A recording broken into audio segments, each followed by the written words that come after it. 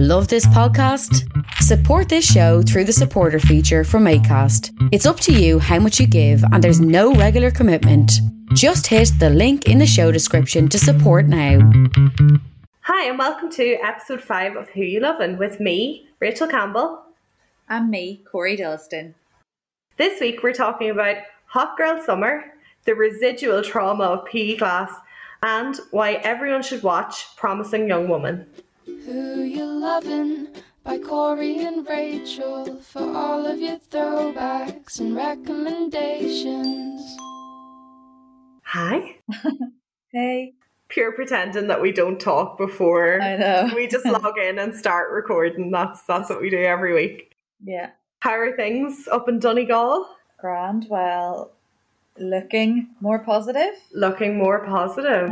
The only thing is nobody has confirmed. So when we're recording this, which is about a week before you guys hear it, they've announced that we can have inter-county travel, but nobody's confirmed that it's the 32. And I'm not being a Republican. I just want to see my friend. So, like, inter-county could be the Republic of Ireland inter-county. I'm taking it as cross-border. You would think so in Donegal. The likes of Donegal, Monaghan and Cavan, especially. Because, like, you can literally accidentally go to a different county across the border. How's things with you? Oh, good, yeah. Busy. Really I just feel busy all the time now. And obviously doing all of my reading, watching and listening for this week's podcast. Love it. Love it. So will we just get stuck in then? Yeah, go for it. Why don't you go first? So reading this week, I wasn't reading it this week because I flew through it. So I actually read it the week that we recorded the last podcast. But it was brilliant. I was reading Homestretch by Graham Norton. Oh, excited to hear about this. Right. So first off, my number one opinion on this book is that I did not give Graham Norton enough credit as an author. Yeah, I definitely thought, because sometimes when you don't know a celebrity primarily as a writer, sometimes their stuff isn't great. And obviously Graham Norton was kind of a comedian and an actor, and then had his TV show and Eurovision and all of that stuff. I just hadn't kind of thought that he would. I wasn't expecting it to be that great, to be honest. I heard what the plot was. I was interested in the plot, but I wasn't so interested in the fact that Graham Norton wrote it. Mm-hmm. And yeah, I really enjoyed it. It was very good. So basically, to summarize, I've written down in my notes, good yarn. It's a good yarn. It's a good, it's like something your parents say, oh, it's a good wee yarn. Yeah, very good, just a good story, overall good story. Finished it and was like, yeah, that was, do you know sometimes when you're reading and you're kind of like, oh, that kind of felt a bit inconclusive, or it kind of dropped out there in the middle or whatever. And the first thing you learn when you're studying English is kind of like stories need to have a beginning, a middle and an end. And sometimes you do really miss that in books. But not with this one. I did think it was actually a very good story, just overall. So the kind of short synopsis of what happens, and this is going to sound like a spoiler, but it's not, because I think this is what you'll find on Amazon if you look it up. It's just a lot of information straight away. It sounds like it should be in the middle of the book, but it's not. Basically set in Cork in the 80s, and a group of young ones, kind of not kids, but kids, young people aged 18 to kind of mid-20s, go on a day out to the beach. They pile into a car to go home. There's 6 of them in the car. They get in an accident. Yeah, 6 of them. So 6 of them in the car. 2 of them survive. 3 of them pass away, and 1 of them is badly disabled from the accident. So that's kind of the initial, that happens within, I think, the first chapter, the second chapter. So obviously quite dark. But what happens is, obviously set in kind of small town Cork, not Cork City, small town outside of Cork. And the impact that accident then has, it has a rippling effect throughout the entire community. So, for example, the guy that's driving the car, he's our main character, his name's Connor. His parents own a pub and nobody goes to the pub anymore because they're like, oh, well, look what your son did. So, yeah, and it's just... like, you know, you can kind of see, and you can totally see it happening in small town Ireland. You can see that kind of a thing. Sure. Like, it's realistic, you know, even now. And this obviously set 30 plus years ago. So then what happens is we kind of follow Connor. He leaves Cork, he moves to Liverpool and then ends up in America. And then you just kind of follow his story and you get excerpts from back home, what's going on, like what are his parents doing, what is his sister doing, what's the impact of them being left there while he's gone. It's just really, really interesting. I have a couple of quotes. One that I thought, so one of the ones that kind of keep coming up in reviews and things is it's kind of a short synopsis of what the book is about, which is none of us are just the worst thing we ever did. We're more than that. So that one was quoted quite a lot in reviews and things. But another one that I thought was really lovely is when one of the characters is flying into Ireland, and they kind of see all the like green fields and everything, the way you always do when you're kind of coming back from holiday or whatever, and you just see Ireland under you. And if you have any sort of... It's been so long. Do you remember that? Throwback. But if you have any sort of kind of love for the country, which I think most people do, but when you're flying back in and you see all of that kind of the green fields and the rolling landscapes, you kind of go, oh, I'm home. Like, even if you loved being away, you're kind of glad to be home too. So one of the quotes that was in the book was, "This is what homecoming meant. Arriving in a place to discover you're fluent in a language you'd forgotten you ever knew," which I thought was nice. And must be something that Graham Norton maybe relates to, because obviously he spent most of his career over in England. So I'd like to think that he thinks that when he comes home. I don't know. He might hate the place. But overall, like, thematically, you've got kind of what it is to be Irish and grow up in Ireland and small town rural Ireland, and how a scandal, either big or small, kind of any sort of scandal or any sort of story can spread like wildfire or have real negative impacts on your entire life. You've got a lot about family in it and friendships as well, but family's a big focus. Even at the start, we kind of get a background on each of the kids that are in the car and their family and their situation. There's good twists in it. Now, I personally caught, I think, every twist before it happened, but that's only because I was anxious. So I'm always thinking, like, you know, in a book, whenever like they hint that a character's pregnant, for example, that's not one of the things in this book, but they'll like say something like, oh, she called us and said she wasn't coming to dinner because she wasn't feeling well. I was like, pregnant. Yeah, do you know what I mean? Like, she missed breakfast. So there's good twists if you're not like constantly anxious all the time. And there's also quite a heavy theme of like LGBTQ plus and what that was like growing up within that community in the 80s, 90s, over the last 3 decades, which is really interesting too. So that's kind of touched upon. I really enjoyed it. I really thought it was very good. And I would recommend it. I know that a few of the reviews I read, people were like, oh, it's a bit light, or it's a bit, you know, it's a bit of a holiday read or whatever. But I didn't even find that. I actually thought it was quite, you know, I wouldn't say it was like a poolside read. I would say it's slightly heavier than that, you know. But that's what I've been reading. What have you been reading, Corey? Sounds good, and also reminds me of a social media post I saw by Matt Haig, and it's actually Matt Haig's book that I've been reading this week.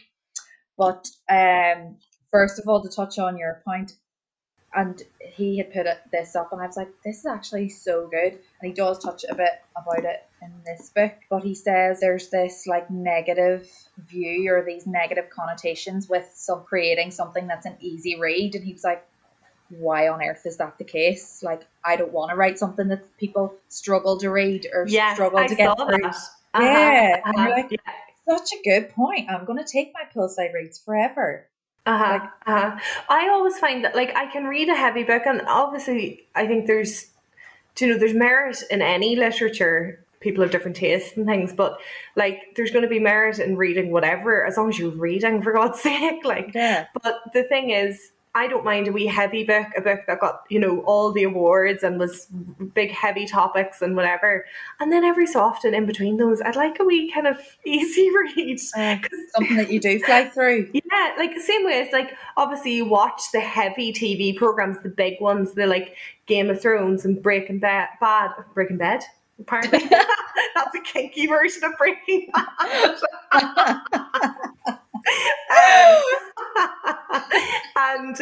But in between, obviously, you go back to like Friends and The Simpsons and whatever, because you have that kind of like your brain needs a bit of like relief from like the heavier stuff that you really have to engage with. Sorry, go on about your book. Tell me. Yeah, sorry. So this one is one of his self-help, proclaimed self-help. I know we both read Midnight Library last year. It was fiction, but this is his self-help. Notes on a Nervous Planet, it's called.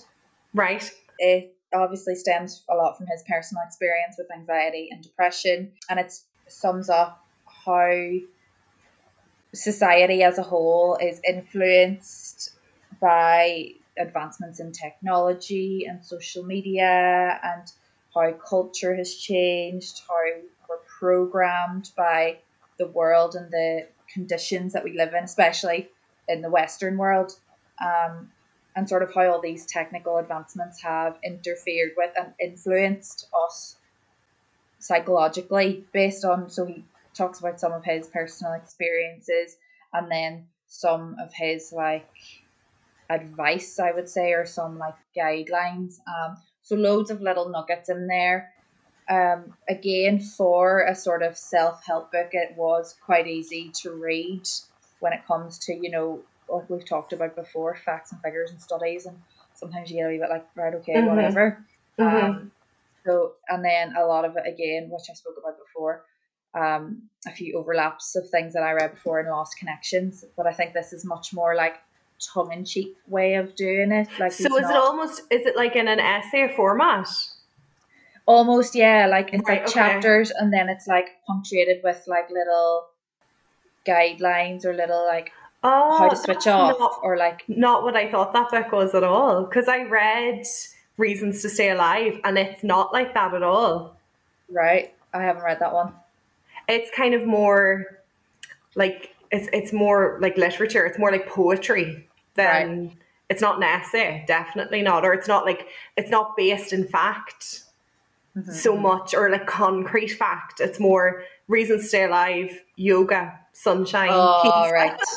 No, well, he does have a little bit of, and like there's loads of quotes that I've like screenshotted and like just like little thinking points and like things that you could literally see on people's like we notice boards every day for like remember this, remember that.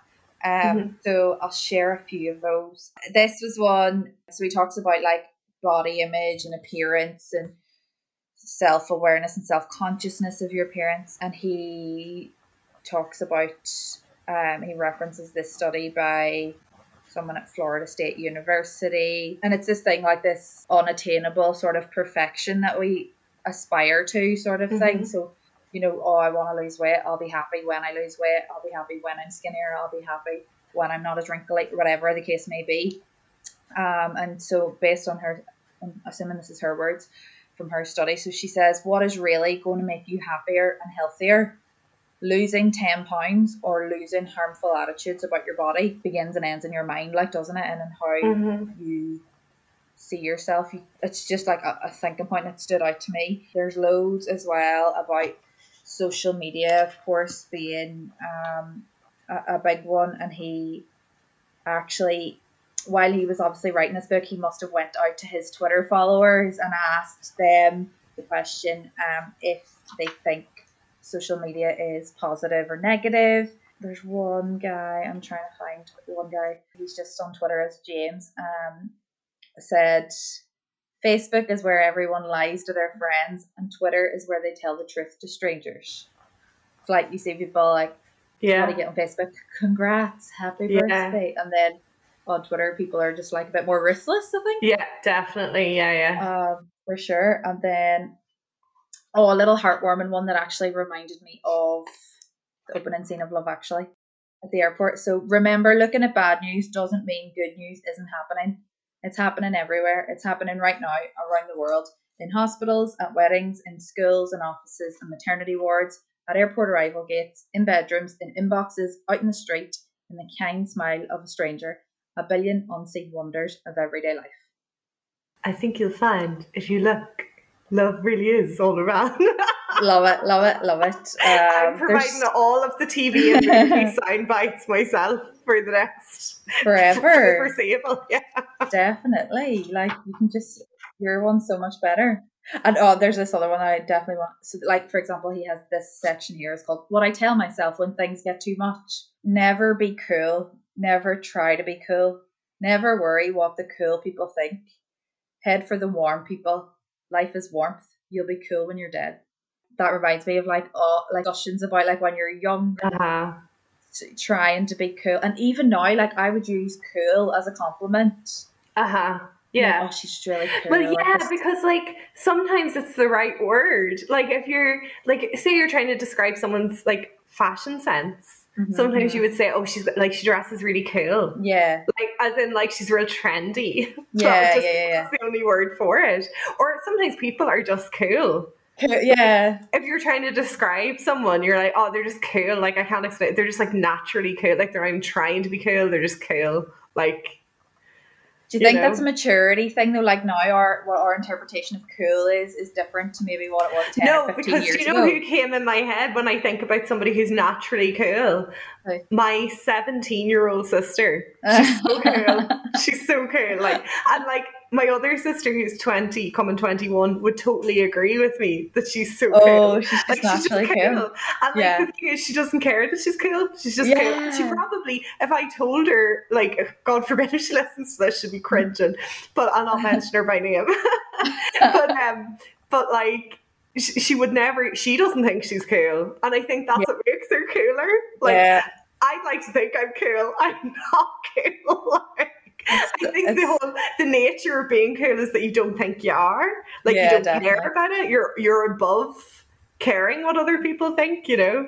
And I think it's like a whole aura, isn't it? It's like your style, it's your vibe. It's like an attitude. Yeah. Definitely. Oh, definitely. But I just thought that was really interesting because like it just reminds me of aspiring to be cool, and it ties in with this whole thing. It doesn't mean anything. Last one now. I'll wind my neck in after this one. But it's about perspective again, and I think he talks about he talks about his mum having major surgery in this, and then the sort of feelings there, and then when things are potentially looking very negative. And he just says, it's just a shame, I suppose, that it takes such major events in our lives or in the lives of the people we love for perspective to arrive. Imagine if we could keep hold of that perspective, if we could always have our priorities right, even during the good and healthy times. Imagine if we could always think of our loved ones the way we think of them when they are in a critical condition. If we could always that love that is always there, so close to the surface. Imagine if we could keep the kindness and soft gratitude towards life itself. And you know, that's what he says. That's something that he tries to be conscious of. Just interesting. Good we read. Nothing too overbearing or nothing too, you know, that would make you be like, oh, that's too scientific or that's too based. And it's, I don't want to say it simplifies things because it's not claiming to be a guide to everything and to resolve all your issues, but it's just, I think, from his personal experience, and like I'm a big fan of Matt Haig, and I think he is a good mental health advocate, and does obviously a lot of stuff that I maybe wouldn't have known about if I didn't follow Matt Haig, for example, or didn't read his books. So just for anyone who does like Matt Haig, I think you'd enjoy it. I feel like our entire demographic loves Matt Haig, because do you remember when you got me the book for the Midnight Library, and we were with two of our friends who are the same age as us, and my sister who is almost 10 years younger than us, and all of us were like, oh, his new book, Matt Haig, oh my god. Yeah. And Jess was like, who? So I think it's just like a millennial women thing that we all just love him. He's so wise. None of us know how to live our lives in a balanced manner. So yeah, what have you been watching this week? I watched at the weekend Promising Young Woman. Have you? I would love to watch it. I haven't watched it yet. You must. Right. You must. Did they win all the awards or not? I know they were up for all the awards. So this is me fact checking before we came on here. Okay. So it won at the Oscars and the BAFTAs for Best Original Screenplay. Brilliant. Nominated for loads of awards in the States that I wouldn't have even known existed, like Boston Film Award, Chicago, all these, and then something called the Independent Spirit Award. Carey Mulligan won that Brilliant. recently, and it was covered. I know that because it was covered in the news because she dedicated it to the late Helen McRory. Loads of nominations for, I think, the screenplay and for Carey Mulligan. Carey, I think she's. Yeah, I think we would say Carey. Yeah. In the same way as, but I think it's more. It's because they're American. It's spelled differently from Carrie Bradshaw. Yes, spelled like Carey. Yeah. And Carrie Bradshaw's Carrie. But you know, Carey Mulligan's British. Oh, so right, okay. Carey? I thought she was American. Oh, I don't know. I mean, I don't want to, like... I feel like it must be Carey, because if it was Kerry, it would be more like Kerry or Kerrie. Okay, Carey. We'll call her Carey. We'll go with Carey.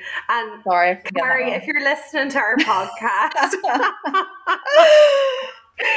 tweet into us at Who You Lovin' Pod and let us know. We're really sorry anyway, for pronouncing your name. If someone said that name to me, I'd be like, yeah, famous actress. Yeah. I haven't a clue who she is. I thought she was someone else. You had a different face in your head. She was an old, established, successful, renowned actress. What would come into my head is Great Gatsby. She was in The Great Gatsby. She was. I didn't say that. Yeah. That's what I would like. As soon as you say Carey Mulligan, that's what's in my head. She's outstanding in this. I mean, I didn't see her in anything else. I've never seen her in anything else, but she's amazing. I love this movie so much. Give us a quick synopsis. I kind of roughly know what it's about, but so I'll sort of just say what's in the trailer without giving too much away. So she obviously is the promising young woman here. So by day she works in a coffee shop. By night she goes to bars, acts like she's really drunk. In actual fact, she's sober. Goes to bars alone, acts really drunk until a male approaches her and asks her, "Oh, are you okay?" Proceeds to go home with her, basically. Okay. So at this point, then when she's gone home with him, or left the bar, left the nightclub with him, acted really drunk. Blah blah. They're like, just it's just amazing. So they're whatever to her, and then she will sober up. And so it's almost like vigilante justice kind of thing, almost like, but it's that kind of where they're catching them in the act of basically abusing vulnerable women. Absolutely, that's it in a nutshell. You described it better than me. You haven't even watched it. It's just on the same wavelength. It's just, honestly, it's like two bodies, one soul. I was going to say 2 souls, 2 bodies. That's just what we are. Like in the first 5 minutes, I was like, I'm going to love this because I love a good crossover. Adam Brody was in it, so Adam Brody, obviously, I'm a big fan of from the OC. And then so he was in it, also hasn't aged a bloody day. And they're in a taxi on the way home, and Spice Girls is on the radio. Okay. Like, I couldn't, honestly, I know I'm just saying that I couldn't recommend it enough, but it is so worthy of every word. She's amazing in it. Mm-hmm. The director, Emerald Fennell, her name Emerald is. Fennell, who did you watch The Crown? No. Ah, have you not? Right, Emerald Fennell, famously, like if people don't know who she is, she plays Camilla in The Crown. Does she? Yes, young Camilla. Oh. And she's pregnant at the minute. I saw her glowing at the Oscars. But yeah, that's who she is. Because I was like, why does she keep popping up in relation to this film? Because I don't think she's in it. She directed it. She has a little cameo in it. So there's a scene where Carrie's like on YouTube and she's watching a video of Emerald Fennell as someone else, as like a makeup tutorial girl or something. But yeah, and she's up for all the awards as well. Well, she won, like she wrote it, she did the screenplay. Mm-hmm. So she's getting rave reviews about it. It's Fair just, play, honestly, when I was watching it, I was like, oh wow, I feel like this is really progressive, like this is ahead of its time. And then you sort of stop yourself and you're like, no, it's to be honest, time. It's absolutely not. Yeah. It's just shocking that it hasn't been done before. That premise itself, I think, is so interesting, that this is what this girl does. And then there's just so much else to it. Like, she's such a well-developed character. The dialogue, as I said, from these men in the bars, and her, she's so convincing. Like, she is so convincing, and I think she just executes it brilliantly. I don't want to go into anything else really at all about it. You don't want to give it away. I don't want to ruin it for you. Yeah. There's more to it than, there's obviously a reason why she's doing this. Mm-hmm. That comes out. I just would recommend it to everyone. What about you? So what have you been enjoying? So I have a bit of a double bill with the watching this week, but I'll fly through the first one because it's just because I mentioned it in the last episode, so I want to do that justice. Reeling in the Years. Did you get to watch it or no?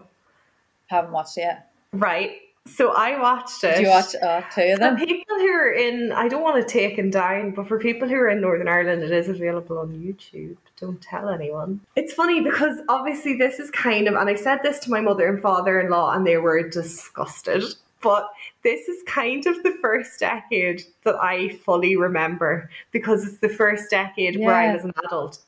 Yeah. So like, obviously if you tell me a news story from 2002 when I was 10, I'll maybe kind of remember it, but I was 10. Whereas this stuff is all stuff that happened when I was like 18, 19, 20. I was old enough to understand what was going on. But a few of the things, so basically we all know what Reeling, or most people know what Reeling in the Years is anyway. It's a program produced by RTE. They cut together clips of that year and then play music from that year that was really popular, like the number one hits from that year over it, and flash up headlines that happened that year. That's all it is. It's kind of like a anthology of each year and what's happened during that year. And they do it by decade. So this series is 2010 to 2019. So I watched 2010 and 2011 and I wrote down some thoughts, and then I'll go on quickly to my other program because I don't want to bore anybody. But so did not remember the following things. Literally must have erased them from my memory. The vote of no confidence in 2011. Do you remember that? Government got kicked out. Oh. I remembered it when I saw it, but I did not. And how much of a scandal that was, and how everybody was kicking off. That was madness. I was watching that and I was kind of thinking, it was actually funny because I was like, God, it's weird we don't kick up like that at politicians anymore. And then literally a couple of days later, Arlene Foster has stepped down. But I think that's a whole other talk for a whole other day. So we'll not. Sure. But I'm not getting into it. And do you remember when Greece went bankrupt? Yeah, I do remember that. Right. I remember it too. Did you know there were riots? They were throwing bombs in all its place. Yeah, I don't remember that bit either. Literally erase that. Now here's the last one, and it's the real kicker. Do you remember the presidential election in 2011? We were old enough to vote in it. I voted. I was about to say, if I didn't vote in it, I won't remember it. I was going to say, you probably voted in it. Right. Do you remember? This is when Miggledy got elected, right? Uh-huh. do you remember Martin McGuinness running for Irish president? Because that to me is a fever dream, and it happened. That had to be censored. What? That's true. I was like, I voted in that election, and I cannot remember Martin McGuinness being involved, but he was. He ran for it as well. Isn't that nuts? So yeah, so it's a good wee show just to kind of refresh the old brain. Like, oh, sure. So now you can kind of remember, like, because I remember watching it when I was young, and your parents are always like, God, do you remember that? And I forgot about that, blah, blah, blah. And you're like, okay, you guys are so old. And now I am. That's us. Yeah, that's us now. The other thing I've been watching, which might be more kind of specific to our audience, is Dollface on Disney Plus. Right, so it's an adult show. It's on Disney Plus, but it's part of their kind of extending into adult entertainment as well as the Disney movies and all of that. So it's called Dollface. It's a relatively new series. I think it started in 2019. Series 1 is on Disney Plus. I think Series 2 has been delayed because of COVID. The cast is phenomenal. Like, it's all these women that you'll recognise from other shows, like big actors. Like, you know, you definitely recognise them. So we have Kat Dennings in the main role. So Kat Dennings is the girl from Two Broke Girls. That's probably what she's most like recognisable for, dark hair. Okay. So Kat Dennings plays the main character. You've got her best friend, who is played by Brenda Song, who was in Sweet Life of Zack and Cody. Yeah. And then her other best friend is Shay Mitchell from Pretty Little Liars. Yes. Right? So good cast. Then I was kind of expecting, so I've written down in my notes here, elements of surrealism, which makes me sound like that person who over-prepares for the English tutorial. But that's the only way I can describe it. Because, so, there's, like, I was expecting a pretty straightforward comedy show. Mm-hmm. And then instantly, so the first, like, 5 minutes of the show, she gets on a bus, and the bus is driven by a CGI, like a lady with a cat face. She's a cat. And then she's getting on the bus and she's like, it's almost like a fever dream, like it's like a dream. She's like, why is a cat driving the bus? And she's like, oh, did you not know that if you depend on your boyfriend and you don't have any female friendships, you become a crazy old cat lady? So, and that's, yeah, I know, it's quite like, okay, intense. Right. So she gets on this bus, and the woman says, I've written down the quote, relationships with other women are sacred and necessary. She's after just, like, literally, this isn't a spoiler because it happens straight away. She's literally just broken up with her long-term boyfriend. She's not kept in touch with any of her friends. So she has no friends. She's single. And she's on this, like, bus back to, like, her old life kind of thing. Okay. It's all comedy. It sounds pretty like surrealism and like postmodernist theatre almost, but it's not. It's a comedy. It's light. And so then one of the women on the bus says, she's like, I can't take it anymore. And the cat lady stops the bus and lets her get off. And she gets off at this bus stop that says Rebound Town on it. And she starts instantly like kissing this boy that's there. It's very good. It's very funny, very quick. And it was produced by Margot Robbie, who obviously knows what she's doing as well. Yeah. So it's kind of, if I had to, like, people who liked Jane the Virgin and Crazy Ex-Girlfriend, it's that kind of vibe where it's very funny, but also quite poignant. And then there's elements of like where it cuts away from real life and becomes a bit, abstract, but it was very, very good. And I wanted to share, there's a scene that I howled laughing at this. I thought it was so funny. So she bumps into her ex-boyfriend outside the club, and she's with her friend, and the boyfriend says, the friend tears into him and is kind of like, oh, you broke up with her, so you have no right to talk to her, blah, blah, blah. And he says, okay, wow, do you hear how she talks to me? And the friend says, look, I'm sorry, I should be congratulating you on the successful internet company you founded. And he says, I didn't found a company. She goes, really? Because that seemed like the only logical explanation as to why a grown man would be out at night wearing a fucking hoodie. Which which is savage, but I lived for it. I was like, that's so funny. So it's really, really good. It's on Disney Plus.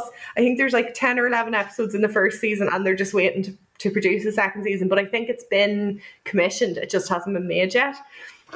So that's Dollface on Disney Plus. That's what I have been watching this week. What have you been listening to this week, Corey? So I've been listening to Welcome to the OC, bitches. Oh yeah, because you mentioned that last week. Yeah, so it's Rachel Bilson, better known as Summer Roberts, Melinda Clark, who was Julie Cooper in the show. So they're hosting it every week. It's going to be like an analysis of the episode filled with the input of a guest who was in some way involved. So this first episode, we've got Josh Schwartz, who is the producer, executive producer and screenwriter.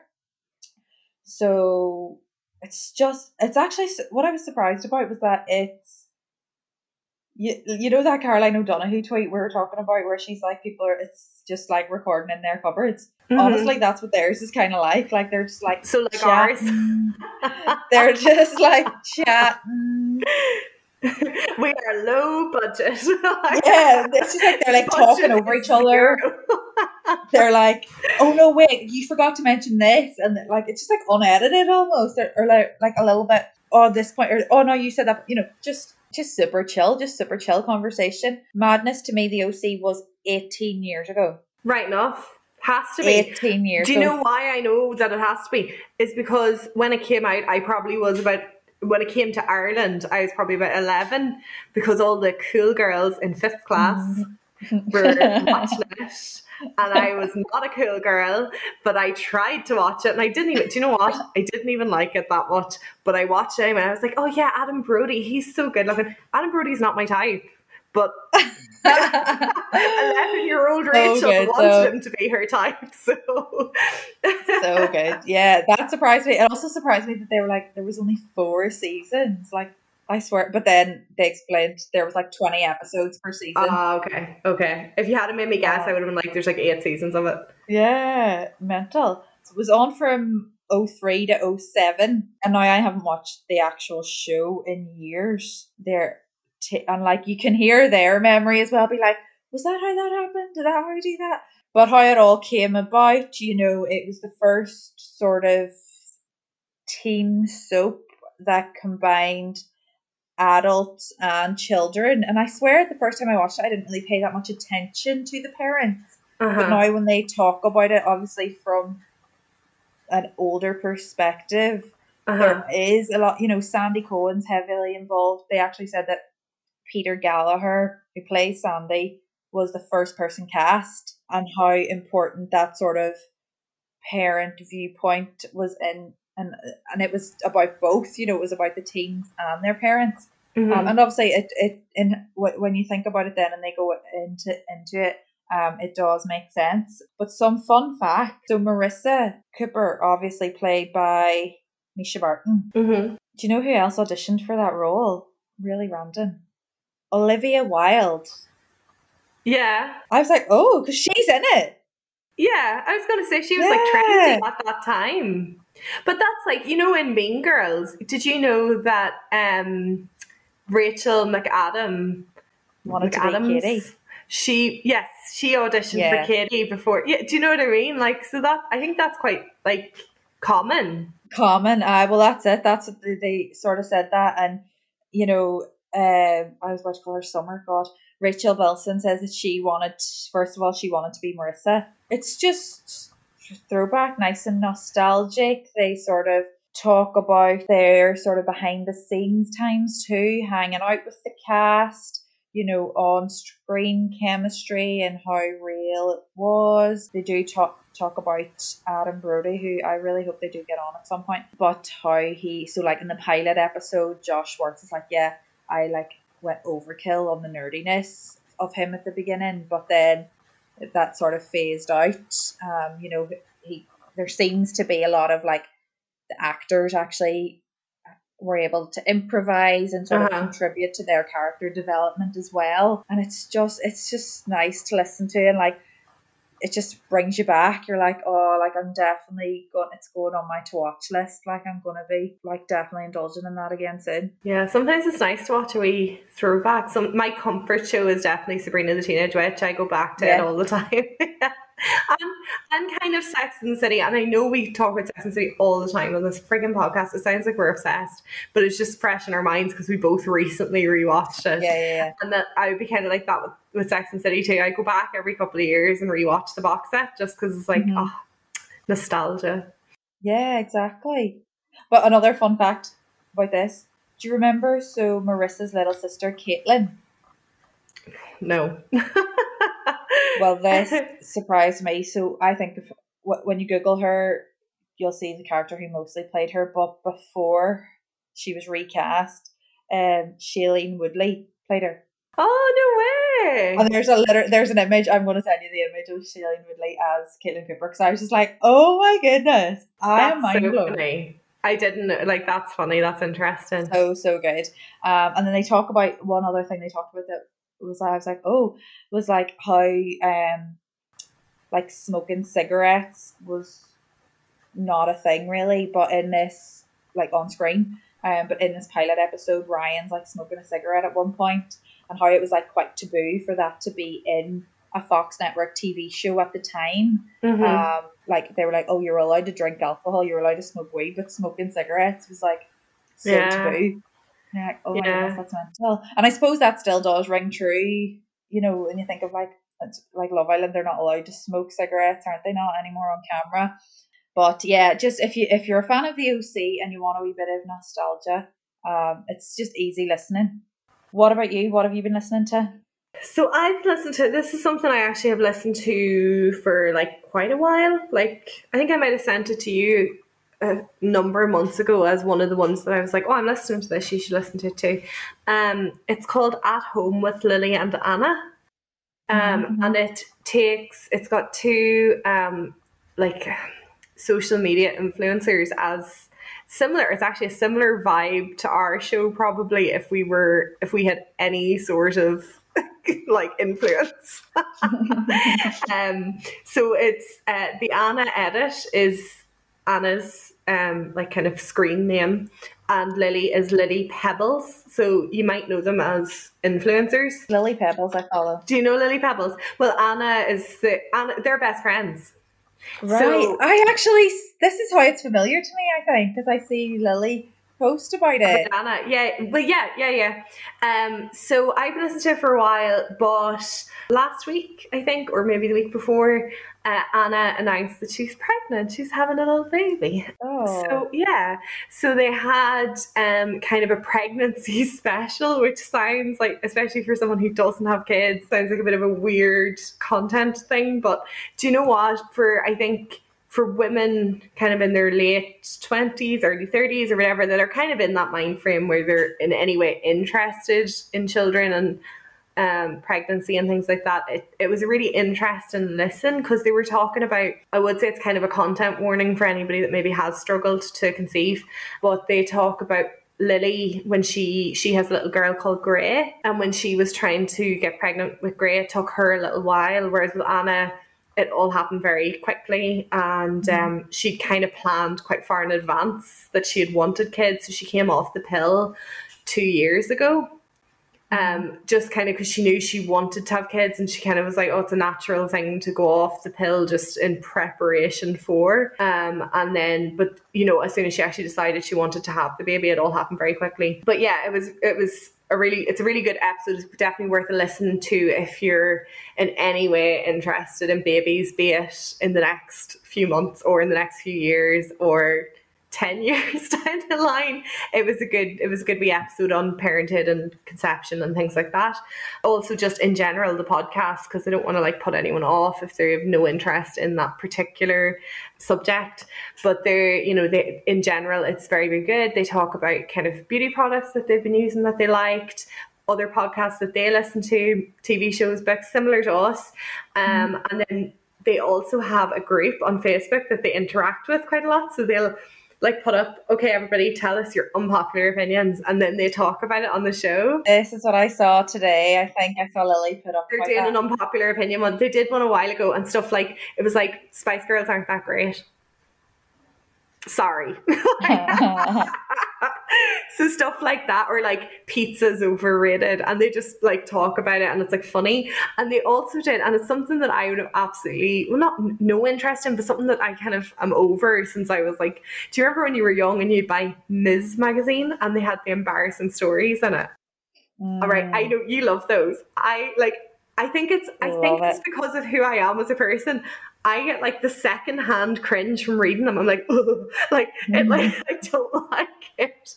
But I listened to their cringe stories one, and it was so funny, Corey. Like you would like it. It's very fun. And some of them even were like toilet humor and things like that I personally, I cannot, like, it's not funny for me. I don't like it. Like, it's not not for me at all. And even I thought they were, I was actually doing stuff for work, and I was driving, listening to it, and I was howling laughing. It was very, very funny. So it's just a good kind of two best friends. So if you like this podcast, you will like their podcast 100%. Like, it's the same. It's basically us with English accents and a much bigger follow count.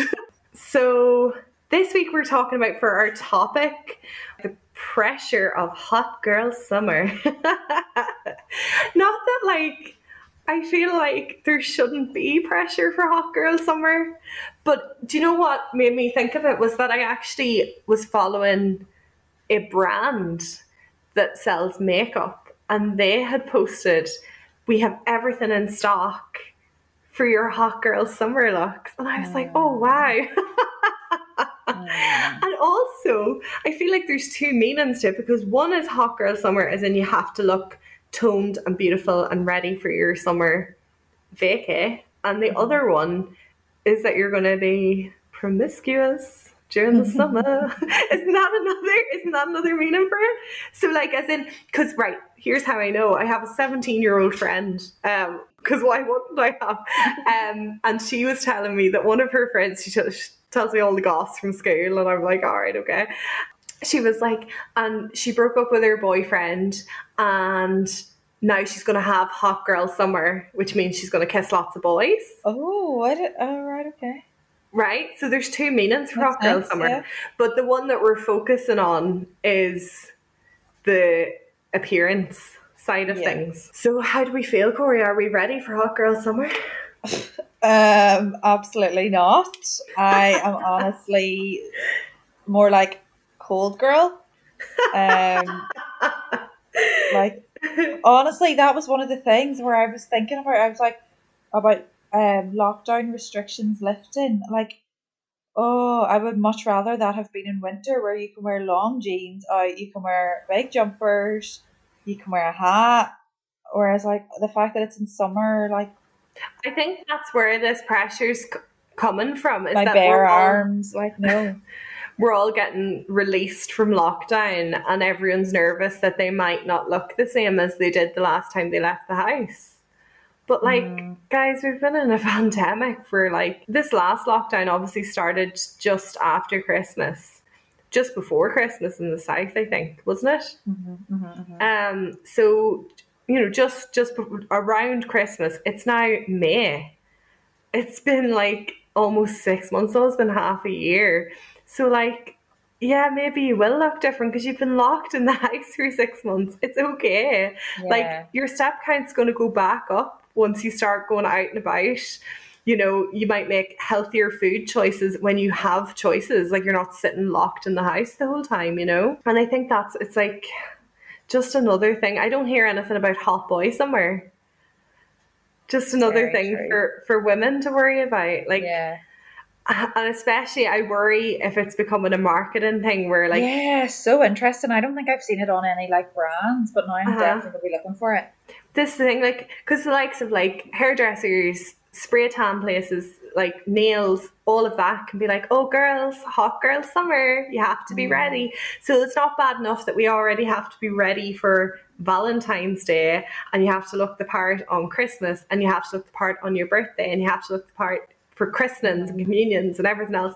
Now there's a whole 3 months bracket where we have to be hot girls. So it's just not happening in my life, to be honest. oh, I know. But so interesting that I'm going on the hunt for it. I swear, actually, it probably is being rinsed, because lockdown lifting, I saw that on a lot. Be ready for this date. So of course they're going to use it for hot girl. It's scary that it will actually influence people and make people feel under pressure. Like, I know people do already, it's a thing, Beachbody ready or summer diet or whatever. And now you've just thrown everything else into the mix, isn't it, when it comes to your appearance for this? Yeah. I think when it first started, it was like, I remember Miley Cyrus putting it under a caption probably 2 years ago. She put up a picture of herself on Instagram and put hot girl somewhere underneath it. But I think it was like almost a joke. Yeah, definitely. And now somehow it's not a joke anymore. And I just worry about it for like younger women, obviously, who don't know any better. Like, I mean, young, like, women who are not even women, girls who are more vulnerable and more impressionable. But also for women really event, like, especially in 20s, 30s, that are feeling that pressure. Like, it just, I don't know, it's just an extra pressure we don't need to have. We don't want to put on ourselves. We don't want to encourage. So we think, in lieu of following anyone that mentions hot girl summer, just unfollow them and follow Matthew instead. Use that mute button. Mute's brilliant. Mute's great. You don't upset anyone, but you're not listening to them either. It's fab. So leading on kind of from hot girl summer and the pressure of looking your best and this whole thing of like, oh, well, I'm going to have to start working out. I need to do my tummy crunches to be hot girl summer. We were remembering as our throwback the trauma that was PE class, which, like, for me, it was bad. I hated PE. Like, I hated it. I hated every moment of it from when I was like not very, like, when I was like maybe 10 or 11. As soon as you kind of start seeing a change in yourself, you're starting to kind of grow up physically. I think PE becomes a real minefield for, well, particularly for women, but obviously some men as well. How did you went to an all-girls school, so you probably had a different experience than I did. I mean, I still hated it. Yeah. I think I was going to say, like, I think, like, for me, I was like, I'm not sporty. I'm not, even now, I'm not, like, particularly active. But I said that so offensively. Yeah, you're not. I mean, let's call a spade a spade. It's all right. I remember in, like, primary school, this, I don't know why this is coming to my head, but in primary school, there were 8 girls in my class, I think, and it was a girls, they must have been in a football tournament or playing a football match, and I was like, absolutely not, I am not participating, and I was like standing on the side holding other stuff, like their watches or I don't know, whatever stuff. No, I don't think it was PE class, it was an actual match, but I remember our teacher then, someone got sent off and I had to go on and play. And like, it's like, no wonder I hate PE. Like, I remember they were on their tracksuits and I was in my full uniform. Like, I don't want to do this. Horrendous. But no, even in all girls school, like, I remember you would like purposely forget your PE gear. Yeah, but did you not get in trouble?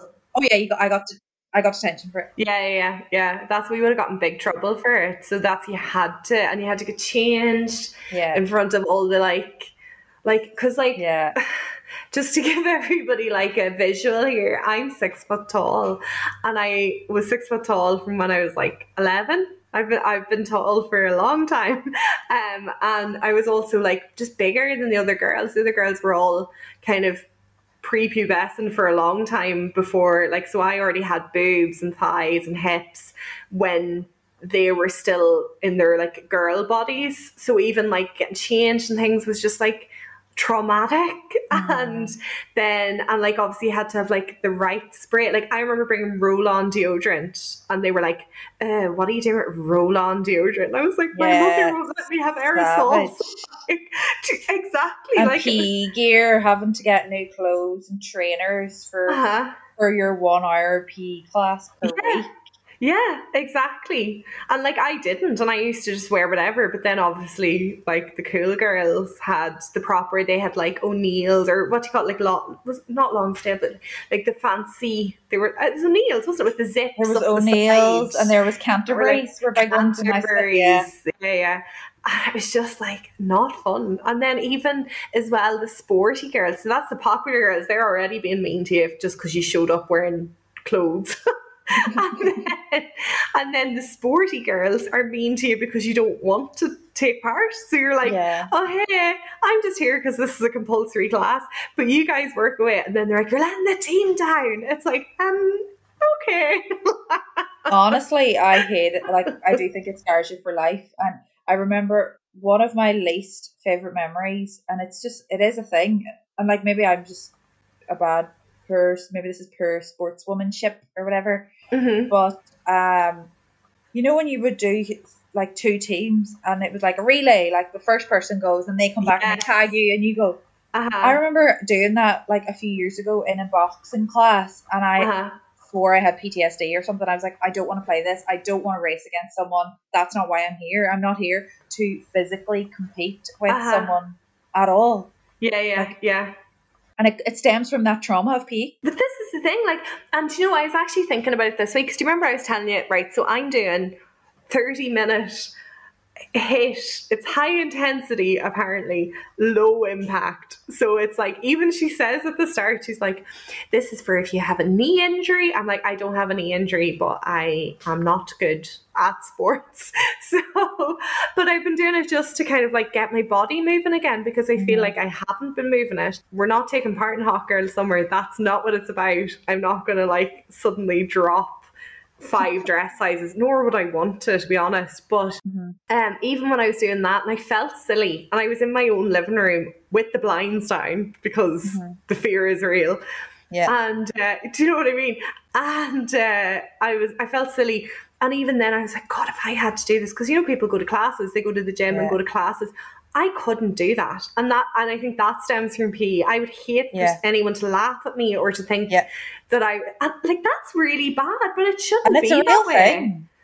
It's like, I know that like listening to this from a different perspective could be like, well, you're just lazy or you're just unfit. But it's not what it is. It is a different experience. Like even if I go out to run, I think it's worth noting, sorry Corey for cutting across you, but it's worth noting that you and I have very different body types. Like I would be curvy, chunky, funky.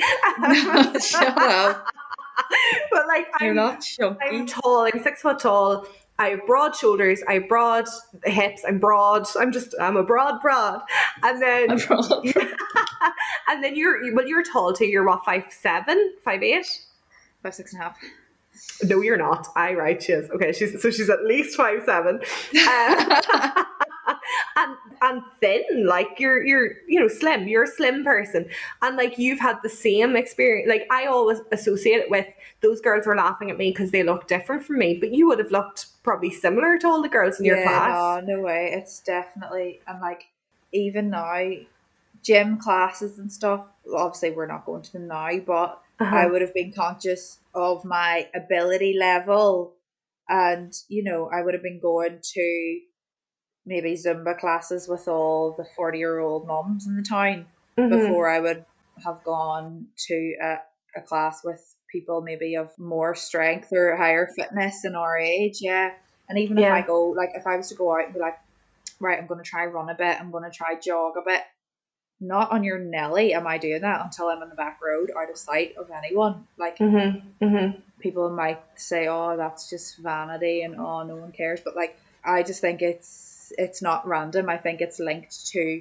negative experiences and PE class being a contributor. So they 100%. Really need to, I wonder, are they, and this is the thing, because some people I think our age and even like maybe older than us, I feel like they get a bit fed up with the kind of, oh, kids these days are snowflakes, blah, blah, blah.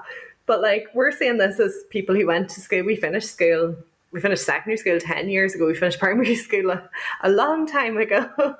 And like, I wonder, have they changed it? I wonder, does it feel any different for the kids doing it now? Yeah. Probably not. I actually don't know. That's so interesting, how PE classes are conducted now. And another thing I will say about, sorry, I'm just going in on PE classes now. I swear. So yeah, all girls school. We had like typical changing room. Had, that open space of a square, and then maybe like 2 toilet cubicles and 2 shower cubicles or something. Yeah. And I swear we weren't allowed to use the toilet cubicles to get change. Yes, I don't think we were either. Yeah, no. What the hell is that? I know. It's messed up. But come here, just be real now. Just to lighten the whole thing, because obviously usually our throwbacks light. We went in this week. We're not in the humour with the PE class. Please let us know that you all felt the same and that we're not alone on this. But what were the excuses in your school for getting out of it? Like, did you have good ones? We used to say things like, oh, sir, because we had a male PE teacher. This is the thing. So we could say like, oh, I have cramps. So that was like a big one. But also we used to say, oh, my eyebrow's sore, like as an excuse, like as a joke. And then depending on what mood he was in, sometimes he'd be like, all right, go on, and like, especially when we got into 5th and 6th year, he'd be like, go on and study or whatever, do something else, that's fine. But not super often. It was depending on what mood you got him in. Oh no, we had to have written notes from home to get out of PE. Oh god, written notes, nightmare. Or if you forgot your gear or whatever. But then you get in trouble. Yeah, no, anytime you don't, I think that's it actually. But how do you know? You don't know that you're going to be sick. You can be sick in the middle of the school day. Not good enough. Yeah, you have to be participating in PE. We had obviously it was frowned upon. Basically you couldn't get student of the month if you missed a day of school. Mm-hmm. So if you were sick that month, say you got sick one day that month, and even though you were the highest performing student that month, you couldn't get student of the month. So I used to peel myself out of bed sick, like I wasn't well, and go to school to sign out later so that I wouldn't. Yeah. So you were still marked in for the day. Yeah. So I go in for, what a loser. I would have gone in for the first 3 classes and then gone to the office and be like, can you ring my dad? I need to go home. Yeah. But I don't think I ever went home over PE, but I probably was tempted quite a few times. Oh, horrendous. At least it's all over us now. I know, thank goodness. So Rachel, what are you looking forward to? So next week, or the next time we're recording, we always say next week, we mean 2 weeks from now. I am looking forward to the Line of Duty finale.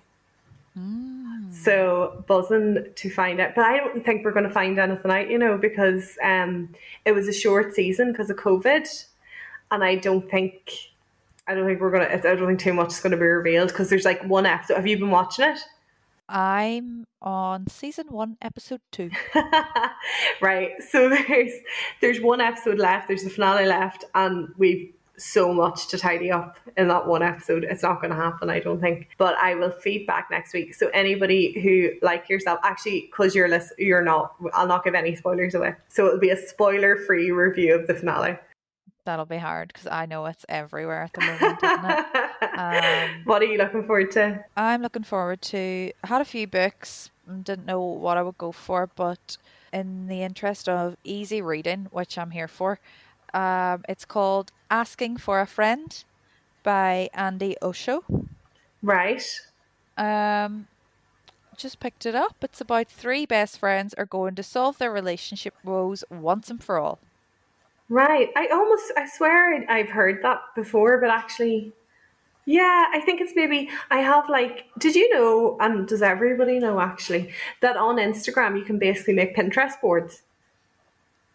No, I did not know that. Right. So I have a book Pinterest board where when I see a book by one of the book accounts I follow, you can save it to remind yourself to buy it. Mm-hmm. Oh my God, instead of screenshotting? Yeah. So just FYI for everybody, we know the show has run over this week. So I'm just going to go through this hint very quickly. I'm sorry.